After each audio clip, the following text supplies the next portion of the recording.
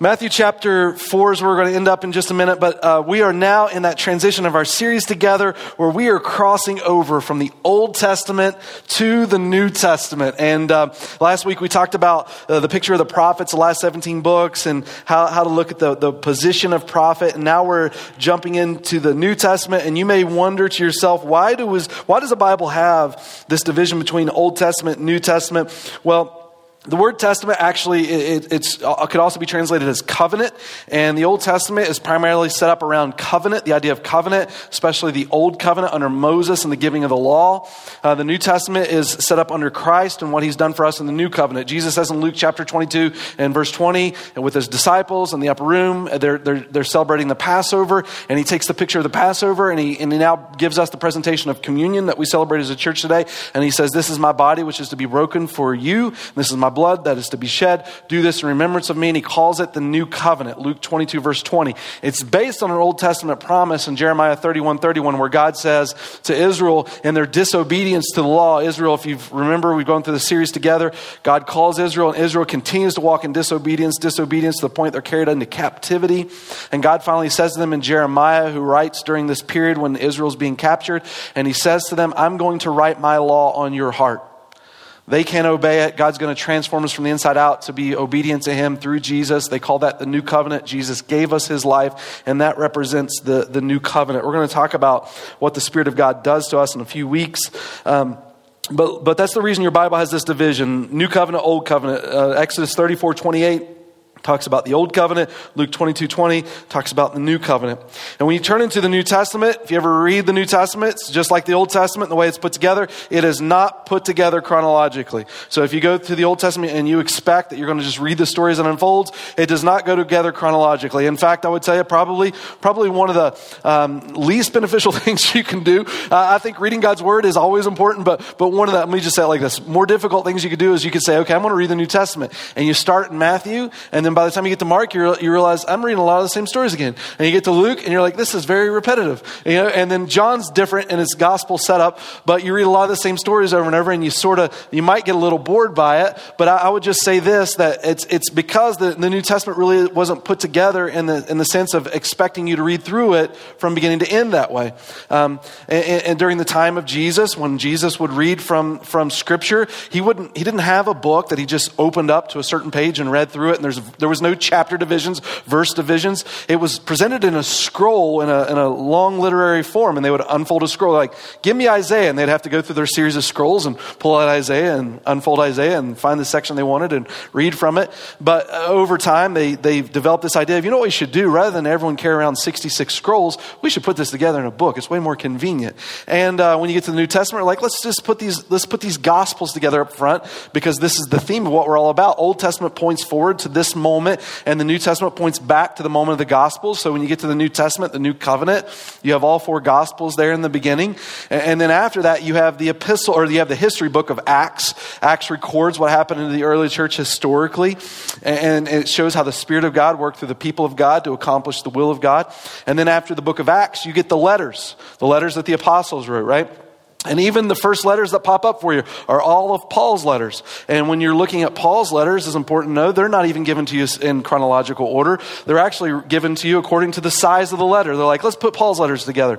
Okay, we'll put Paul's letter. How are we going to order these? I don't know. Put the big one first. And they got the big one up to the little one. That's how it's put together. But you have the letters written by the apostles. And then at the end, you have the book of Revelation, which is a book, honestly, of worship. People take Revelation and they butcher it all kinds of ways, but Revelation is actually written to a persecuted church to remind them that they win and Jesus calls them to worship, and they look at that victory in Jesus. And so Revelation, a beautiful book that describes worship before the Lord, and it's apocalyptic in its literature, which when you understand that is a very beautiful way of writing. But that's how your New Testament is pieced together. But why do you have four Gospels? When you look at the Gospels, you'll see that the stories are very similar, but oftentimes different things highlighted within the stories. It's not because the people who wrote the books didn't get their stories straight or get their stories right together, and they're kind of fabricating. What they're doing is they're sharing their story experience that you find in the Gospels from their angle as a disciple. All of us have a different perspective when we go through certain events together, but they drive towards the main point. And so what I'm saying is, when you read these Gospels, Gospels, what you get is the story told from different angles as they experience Jesus and what they went through with him in life. And the importance of that is that it provides a testimony that holds up in the court of law. Like there's this word called collusion, that if someone's put on trial and someone's set up to testify against them, and you put another witness and another witness, when all three witnesses are saying the same exact thing, the same exact way, you know they've corroborated in their story, and there's no credibility to it. But when you read the Gospels, what you actually find is a slightly different flavor of different stories throughout the Gospels. Though the same story is being told, you have a different angle. And it says to us, look, this is not collusion. These guys have experienced what they're talking about with Jesus, and they're telling it from a different angle. And not only that, they're writing to a different audience. So when you read Matthew quotes a lot of the Old Testament because Matthew's primarily writing his book to the Jews. When you read Mark he uses this word often. He says immediately, because he's writing to a particular culture that's familiar with Roman society. Romans were doers. When you get to Luke was a doctor. He was a Greek. He was a thinker. Luke is more meticulous in how he shares things. And so Luke often is more towards the Greek style of culture. And then John writes what we say is to the world. And so you have these different gospels presented to different audiences to best reach them, sharing stories that don't have collusion, but rather from their angle as they've walked with Jesus.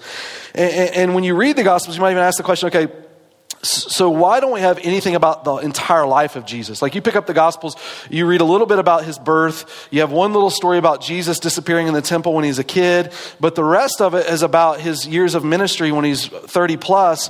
And honestly, about half of it is the last week of his life. Like if Jesus is so important, why do we not have his entire life, right? Well, the point of Jesus' life wasn't so much about his life as it was about his death. Jesus' life was about his death. And so when it shares stories about Jesus, it's giving us these stories so we can identify that he is the Messiah, so that when he does die, we can recognize the significance of his death. The end of John, the last of the Gospels, records it for us. If I have the power, I don't have the power. Give me the power. It says, therefore, many other signs Jesus also performed in the presence of the disciples, which are not written in this book. But these have been written so that you may believe that Jesus is the Christ, the Son of God, and that believing you may have life in his name. Chapter 21 goes a little further and it just elaborates more. It says this, and there are also many other things which Jesus did, which if they were written in detail, I suppose that even the world itself would not contain the books that would be written. So what the disciples are saying is, yeah, you get to this story and you think, where's all of the detail about Jesus? Can you put it on the TV too, Shalom, so I can have that? And they're saying, yeah, Jesus did way more than what's described in this book. But the point of this book isn't to give you every detail of Jesus. The point of what he says in John chapter 20 is to say, we're sharing these stories so that you can see the significance of who Jesus is and find life in him. It's not to be caught up in every story, but rather the story had a point. And what it's saying is, when the authors are writing the Gospels, they're not sitting there thinking, you know, guys, we walked with Jesus for 3 years. What should we include in here? Like, what was the most entertaining story to you? Man, that was a good one, Jesus. When we write your book later, we're going to put that story in. The other miracle he did a little bit is not as good as the first one. So this second one we're going to include, right? That's not, it's saying this is not the reason for which they chose to put in the book. It's not about entertainment, right? The reason they put the particular stories they chose to put within the book of the Bible is because it identifies the significance of who Jesus is so that you can rest your faith in him. For example, there's a few Jewish scholars that have written on this, but during Jesus' day, there were people that came and declared themselves to be the Messiah. And sometimes Israel would follow after them, believing they were the Messiah, and they would be led astray. And so Israel, during the time of Jesus, actually came up with a test to demonstrate, is this the Messiah? And one of the things they include on the test is that he would heal a leper, because Israel would say, look, no Jew's ever been healed of leprosy. Miriam was healed of leprosy, but it was before they had the law. You have a Gentile that was healed of leprosy in the Old Testament, Naaman. But no Jew after the giving of law was ever healed of leprosy. So when the Messiah comes, he'll heal a leper. And so when you read the Gospels, what do you see? One of the first miracles Jesus performs is the healing of a leper. The reason they include that story is because historically to the Jews, that was a test to demonstrate the Messiah. It's not some random story of, man, that's really cool, let's just put that in. But there's a theme that they're communicating to us, and this is what I want to say to us when we look at the Gospel of Matthew, is that we read these individual stories. Specifically within these stories, there are things that we can learn, and that is important, right? You can stop in each little story they tell. Beautiful, beautiful stories that they're saying, wonderful things about Jesus, but their intention and motive behind these stories are to give us a thematic idea of the concept of what the Messiah is. And this is something that I've been saying to us from the beginning as we've gone through this series together, is that when we come to the Bible, oftentimes when we study it, we look at individual stories, and those are important. But there is a greater story being told, and if all we focus on is the individual story, we will miss the greater picture of what God is declaring to us thematically through the concept of Scripture, as it's God's redemptive hand for our souls in sin. God comes to redeem us. And when you look at the stories of Matthew, it's the same thing. They're not just specific stories. But the author, and when he's putting these stories together for us, is carrying a thematic idea that we could gather in worship to the concept of this Messiah and the brilliance of who he is. And so when you begin in Matthew chapter 1, I'm gonna move through this quickly for us, but Matthew chapter 1, it just says, look, the record of the genealogy of Jesus, the Messiah, the son of David, the son of Abraham. And we've already talked about this a couple weeks ago. The word genealogy in Greek actually means Genesis, just like the book of Genesis is like saying, okay, here we go. The book of Matthew, it's starting over from the beginning in Genesis. We have this Jesus, the Messiah. He's going to reset everything for us. The son of David, the son of Abraham. This is for you to say, aha, the promised one, the one who was promised to come through Abraham, the seed that would bless, the one that is to come through David, the royal lineage, to rule as our king. This is Jesus. And then he goes on to start to share these stories for us. And I'm just going to pepper this. You can go further than what I'm going to go in this idea, but I just want you to see it, this thematic description that he's giving. It says in chapter 2 about Jesus, that the Magi came and visited Jesus, right, when he was born, and they worshiped Christ, and then they warned him that Herod's going to kill this baby. And so Joseph got up and took the child and his mother, and while it was still night, they left for Egypt, and he remained there until the death of Herod. This was to fulfill what was spoken about the Lord through the prophet, out of Egypt I called my son. Then when Herod saw that he had been tricked by the Magi, he became very enraged, and he sent and slew all the male children who were in Bethlehem, all in its vicinity. A couple things here I'll just say real quick. I'm just going to leave a question, put it on the shelf, and move on. But when I think about some of the prophetic fulfillments of Jesus, and I look at this one about out of Egypt I called my son, honestly, it's weird. That is a weird one.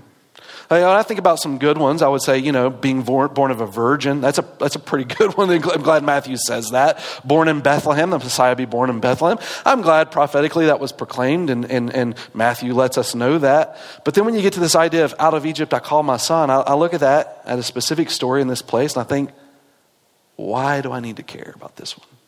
What is this? Out of Egypt you called it. Who cares? What does this even mean? Right? So just put that on the shelf for a minute just to think, okay, out of Egypt called your son, wonderful. How does this point to anything great about a Messiah? Right? And then he says in verse 16, Herod went on and killed kids. Like he knew he was tricked by the Magi. The Magi went and warned Jesus and his family, and Jesus is gone, but he's like, kill them all anyway, right? Just in case. That's strange, and why include such a dark thing in this passage of scripture? But let me move on. Matthew 3 in verse 1. Now in those days, John the Baptist came preaching in the wilderness of Judea. Let me just stop there and say this.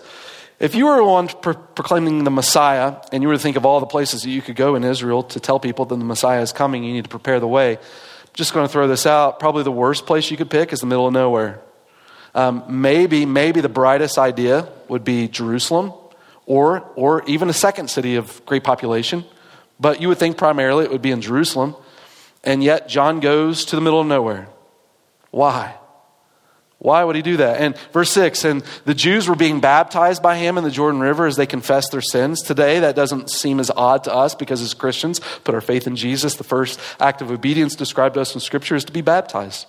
It's a demonstration of your love for Jesus publicly before the world, right? So to us, that doesn't sound bizarre, but to the Jewish people, that would be very bizarre because Jews didn't get baptized. Why in the world are Jews being baptized? In Jesus' day, that was something Gentiles did. When Gentiles converted to Judaism, they would be circumcised, they would memorize portions of the Torah, and they would go out into the water and they would self-baptize them. Jews wouldn't even touch them until they were baptized. They would self-baptize. And why all of a sudden are Jews being baptized? That's bizarre. Put that on the shelf. Then Jesus arrived from Galilee at the Jordan, coming to John and to be baptized by him. Kind of bizarre. Jesus is being baptized when Jesus is perfect, but Jesus is being baptized. But then you see this thought that Jesus is coming from Galilee to the Jordan.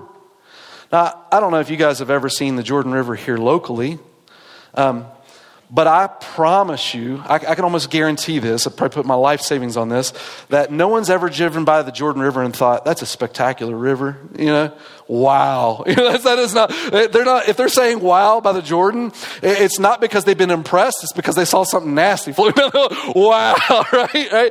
But I will tell you this, when you look at Israel's Jordan River, and if you were to take pictures of Israel's Jordan River and pictures of our Jordan River, and you were to put them side by side, you would have a hard time distinguishing which one's in Israel and which one's in Utah. Because they look like the same junky river going down the road. And you think about, okay, Jesus is going to be baptized. I mean, this is Savior of the world. Jesus, where do you want to be baptized? He just left the Sea of Galilee area to go to the Jordan River. Like, why would you do that, right? And it's the concept of thematic ideas, but just put it on the shelf again. And so look at this. Matthew 4. When Jesus, after he's baptized, it tells us immediately was led up by the Spirit into the wilderness to be tempted by the devil. And after he had fasted 40 days, 40 nights, he then became hungry. And the tempter came and said to him, if you are the Son of God, command these stones to become bread. But he answered and said, it is written, man shall not live by bread alone, but every word that proceeds from the mouth of God. Why 40 days? I think if you read this interaction with Jesus, anything that Satan just says three things to him. We could settle all this in an hour, right? Like, Jesus, go to the wilderness. Satan's got three things to say to you, and you should say three things really good back to him, and we'll call it done, right? But it goes for 40 days. Why does the text want us to know that? Why right after baptism does Jesus is he led by the Spirit to this wilderness to do this? What does all this have to do with anything? You can look at this specific story, draw things out of it, and I think it's important. But there's a thematic theme being communicated to us, and I think it's important to appreciate the identity of the Messiah and discover what is this? What does all this mean? How do these weird scenarios fit together?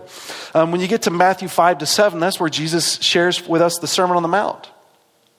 He goes up on the mountain and he preaches and he talks about the law and the kingdom, and he presents this upside down kingdom where he starts in the very beginning. Blessed are you, hunger and thirst for righteousness, for yours is the kingdom of God. This upside down kingdom where it's not the elite that God loves. It's everybody. The people that feel disconnected from God, maybe abandoned, maybe worthless. Jesus loves them all, right? What is this theme? Well, consider this. Go back to Matthew 2, verses 14. Out of Egypt I called my son. Who like Jesus was a leader called out of Egypt? Moses, right? And who like Jesus was almost murdered as a baby by a ruler? Moses, right? Matthew 2:16. And who like Jesus went through the water? Moses. And who like Jesus was led by the Spirit of God through the wilderness for a time of 40? Moses. And who like Jesus delivered the law from a mountain? Moses. But not only is Jesus identifying himself as a Moses-like figure for the Jewish mind was the pillar of what Judaism was about. He was the one of all of Jewish people, right? Not only is it identifying Jesus like Moses, but the Messiah comes out of Egypt, and John, rather than go preach in Jerusalem, he's taking Israel to the wilderness, which is exactly a representation of the place where Israel had failed to follow after God and did not repent. And John leads them back to their place of failure, Jordan River. The place where they, rather than cross the river, rejected God and wandered in the wilderness. And John, rather than baptizing Gentiles, now is baptizing Jews to demonstrate that when the Messiah comes, he's going to begin something new. And he's providing for them a place to start over in their failure. And Jesus takes Israel to the Jordan, the boundary line between the wilderness, where they wandered for 40 years, and the promised land, which was all that God desired for them if they walked in faith on the other side. And this line between sin and rejection to faith and obedience, and it's Jesus who faithfully goes through the water. Jesus then goes through the testing of 40 days. Just as Israel had failed God in their 40 days of the spies sent into the land of Canaan and 40 years of wandering in the wilderness. The Bible tells us through those 40 years that the Spirit of God directed them. And all of a sudden, as soon as Jesus is baptized through the waters, Jesus is immediately led by the Spirit for 40 days, representation of Israel and their rejection of God through those 40 years. But what does Jesus do? Rather than disobey the law, Jesus is faithful to it.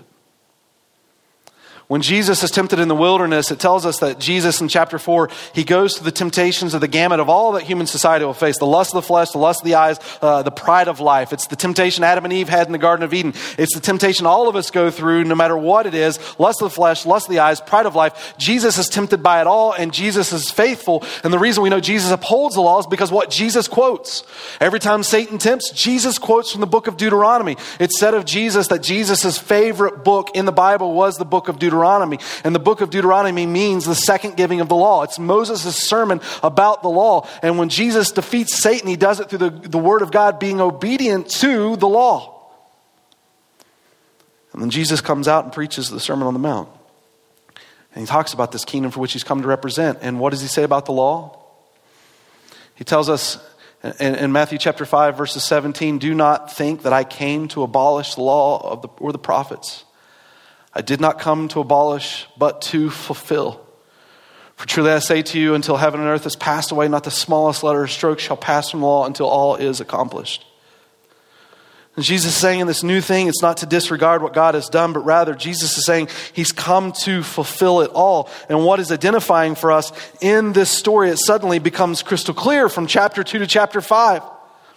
That the reason the prophecy is saying that out of Egypt I called my son is not some arbitrary idea, but he wants us to identify for us that as Israel left Egypt and they did so in disobedience, there is finally coming one Israelite who is faithful to it all. And out of Egypt he comes, and through the water he passes. And into the temptation he enters, and through the 40 years of wandering, or 40 days for Jesus, symbolic of Israel's wandering. And he is the faithful Israelite. Jesus walked the path no one else could walk, so he could pay the debt no one else could pay. He, Matthew 5, fulfilled the law. Jesus goes on from verses 17 and 18, and he says to us, He warns humanity. He says, none of you could fulfill the law in chapter 5. But only one who is greater could fulfill this law. Talking about himself. This is why when we look at religion, we say religion doesn't work, because no law could ever set you free. But here comes Jesus. And so you see the thematic idea that Matthew is communicating to us. He's not just putting together a hodgepodge of stories to impress you with Jesus. I think he wants you to be impressed with Jesus. But each story is connected to the next, to give this grand story of exactly who this Messiah is, so that no one makes the mistake and rejects him. And so what does this mean for us?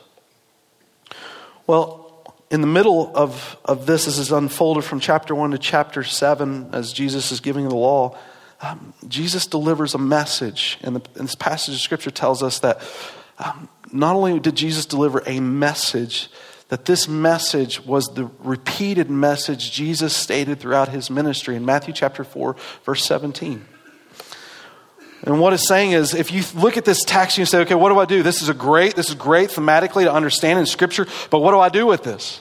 Well, the answer is that listen to the call for which Jesus makes for your life in Matthew chapter 4 and verse 17. This is what Jesus said. This is what you do with this. From this time, Jesus began to preach and say, repent, for the kingdom of heaven is at hand. And what he's recognizing for us is in our lives, we can live for all sorts of self-made kingdoms. Mostly, every kingdom we set up is all about us. Like we look for things that just want to provide what we desire in our lives for our own kingdom. And so we live for our purposes. But what God is saying is there's something completely different for which your life should surrender to in submission. Don't submit to your kingdom. Don't submit to the kingdoms of this world, but rather my kingdom. Now, when we think in terms of repentance, I think it's important to discuss what exactly this means for us, because repentance is a very abused word religiously. I can tell you in concept of kingdom, as it's demonstrated in this passage, here's what repentance means. Turn from, turn toward. It's a turning inwardly of your heart, of everything that it's lived for, apart from God. And turning around completely and devoting it entirely to his kingdom. It's this idea of submission, of saying, what's going to guide you?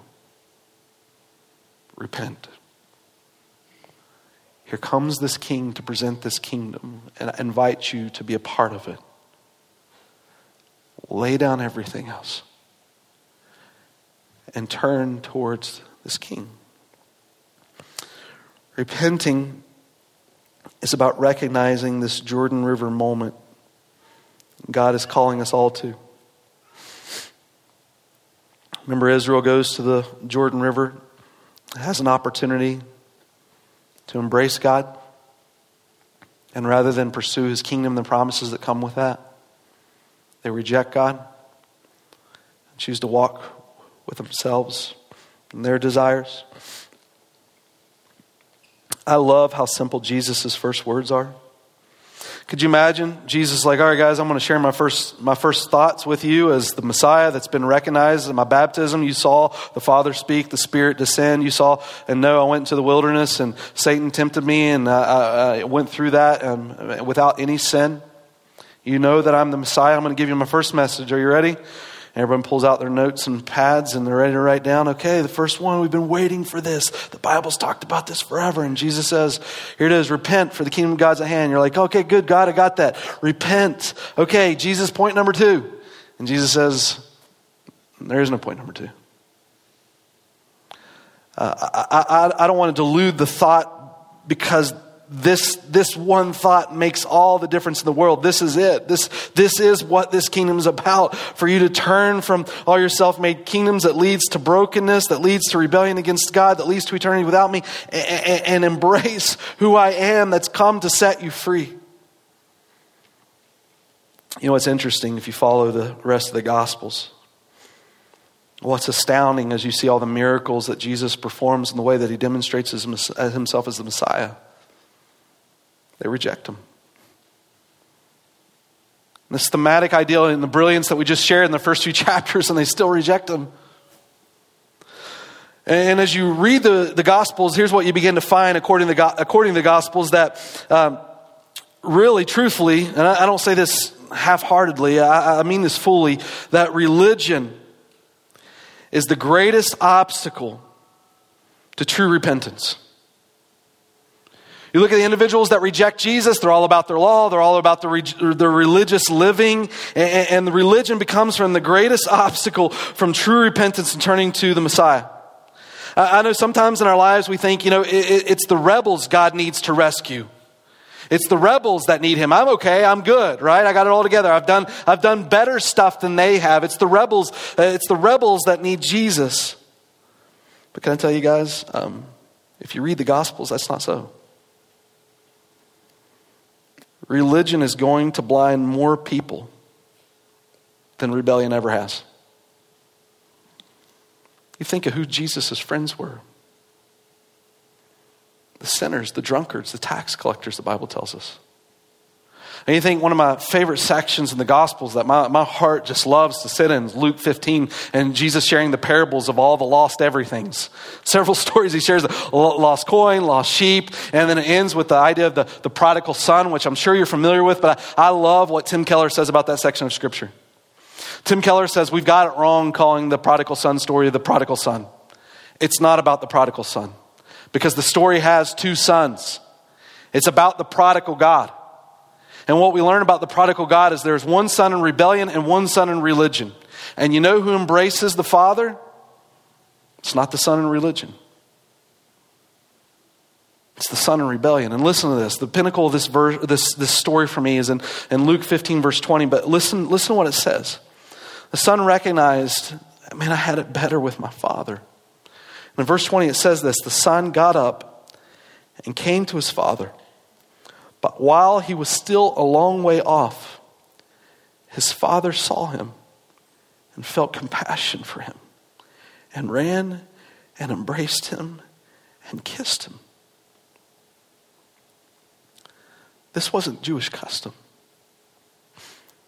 The father didn't run to you. You were to run to them. But yet this is a picture of God and the rebellion of our heart. And we see the goodness of who he is.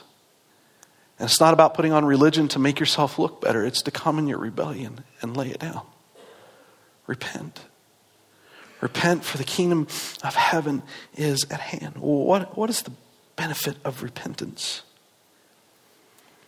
I would just give us this thought. I would say, repentance is healing because Jesus is fulfilling. If I were to give you another verse to think about in terms as it relates to repentance and the practice of it, the epistle of James writes about this, the concept of repentance in James chapter 5, verse 16. He doesn't use the word repentance, but he clarifies here the outworking of what repentance looks like. And look at this. He says, therefore, a concluding thought, confess your sins to one another and pray for one another so that you may be healed. What does this mean? Confess your sins is not the same as repentance. There is some distinguishment there, but they work together. And confession is really the outwardness of what repentance represents. Now, let me be clear in saying this. Sometimes we confess things and it's not repentance. And sometimes we confess things not because we're repentant. We look at God and we're like, you're right, I've been living for the wrong kingdom. I'll surrender myself to you as king. But rather, the reason we repent is simply because you feel guilty. And you confess because it just makes you feel better. 2 Corinthians 7 talks about worldly repentance and godly repentance in verse 10. Worldly repentance is saying, you caught me, I feel guilty. I'm sorry. But you wouldn't have done it unless you got caught. Godly repentance is recognizing this, whether someone catches you or not. We live contrary to the Lord. And his kingdom sets us free, and we're created to live for that kingdom. And so I lay myself down and I turn to it. It's not about avoiding this world anymore. It's about living for that. His world, his kingdom. Naturally, in living for his kingdom, you'll deny the things of this world. But repentance is about turning and living for a totally different purpose. Sometimes people look at this verse and it's a little weird because you think, okay, if I confess my sins, I got some physical ailments and I'm going to feel better. And if the reason I don't feel better is because I didn't confess enough, because it says if we confess and pray a little bit, then we're going to be healed, right? What is this passage talking about? And I've seen people even apply this where it's like, okay, this says we need to do it, so I'm going to go around and confess my sins. I'm going to look at other people and I'm going to quote this verse and I'm going to guilt them into doing it too, right?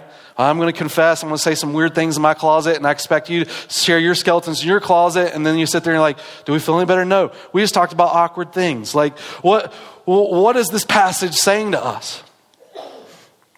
Well, have you ever been in that moment where you've done something and it's damaged your relationships and what you've done is wrong? And you wonder, how can I come back from this? What's the way of escape? How can we erase it? This word healed actually means be made whole. You can be made whole. Let me give you another scenario. Have you ever been in a situation where someone's wronged you and there was no acknowledgement, and you think to yourself, am I taking crazy pills? Like, does this person not know? or are they just so hard-hearted they just don't even care, right? And all of a sudden there's this wedge relationally in either aspect, where whether you did something to someone or they did something to you, and either way, relationships damaged. There's this wall, and you're thinking to yourself, well, they did this to me, and if they recognize it and they're just not repenting, I don't want to be around them. And if they don't recognize it and they're just not coming to me, then I don't want to be around them. So how is it made whole? Well, the answer, James is saying, when you mess up, go before your friends and expose it. Like, if what you've done is directly affecting, I'm not telling you need to tell them everything. Like, you know that some things that you've done hasn't even affected a relationship, but this is talking in terms of affecting a relationship. And so what do? You expose it. And what the result is it's healing. It works like this. Let me give you a scenario. As a dad or as a husband, I'll blow it. There's some times where I'm like, today, if I got a grade, it would be an F. How do I come back from this as a dad? How am my weakness and my failures, does my kids even know how to walk with God when their dad can't even do it right? Well, James is showing you. It's not about you, it's about him. Put everyone's eyes on him, and here's how it looks. I go before my kids and I say, look, this is what I did. I blew it. I'm sorry. But this is who I want to be. This is who God's called me to be. A man of integrity that walks in the fruit of the Spirit. This is the target. And now, rather than my children wondering, what's wrong with Dad? Does he even not know how his behavior might affect us? Or whether my wife wondering or some person wondering, they know that I've identified before them. Look, I know that I wasn't what I was supposed to be. But this is who God's called me to be. In the midst of the brokenness, we still have the glory of God made known, his target. And when I acknowledge that before us in the separation that divided, we begin to find healing. Now, I'm not saying this passage is now telling you, now go guilt everyone into doing this. I don't think it's saying that at all. And rather, I think it's saying to you, if you read the rest of the context, that if you know someone walking contrary to the Lord, going and guilting them is not going to work, but pray for them. Pray for them. Just pray for their heart. Because what God wants is unity and healing. God wants us restored. It works like that for the church too, guys. We're not perfect. Jesus is. And when we fail in our imperfection, guess what we still get to do?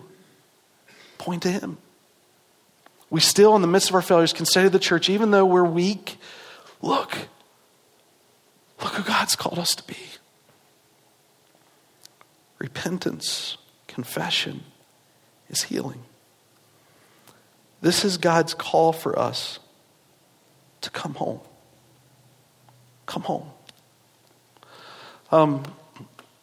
I'll end with this story. There was a lady in Glasgow, Scotland, and she had a daughter, and they were in conflict in their family. And finally, the daughter, as a teenager, she decided, forget this. I'm leaving. I'm going out on my own. She went out into the streets and lived on her own.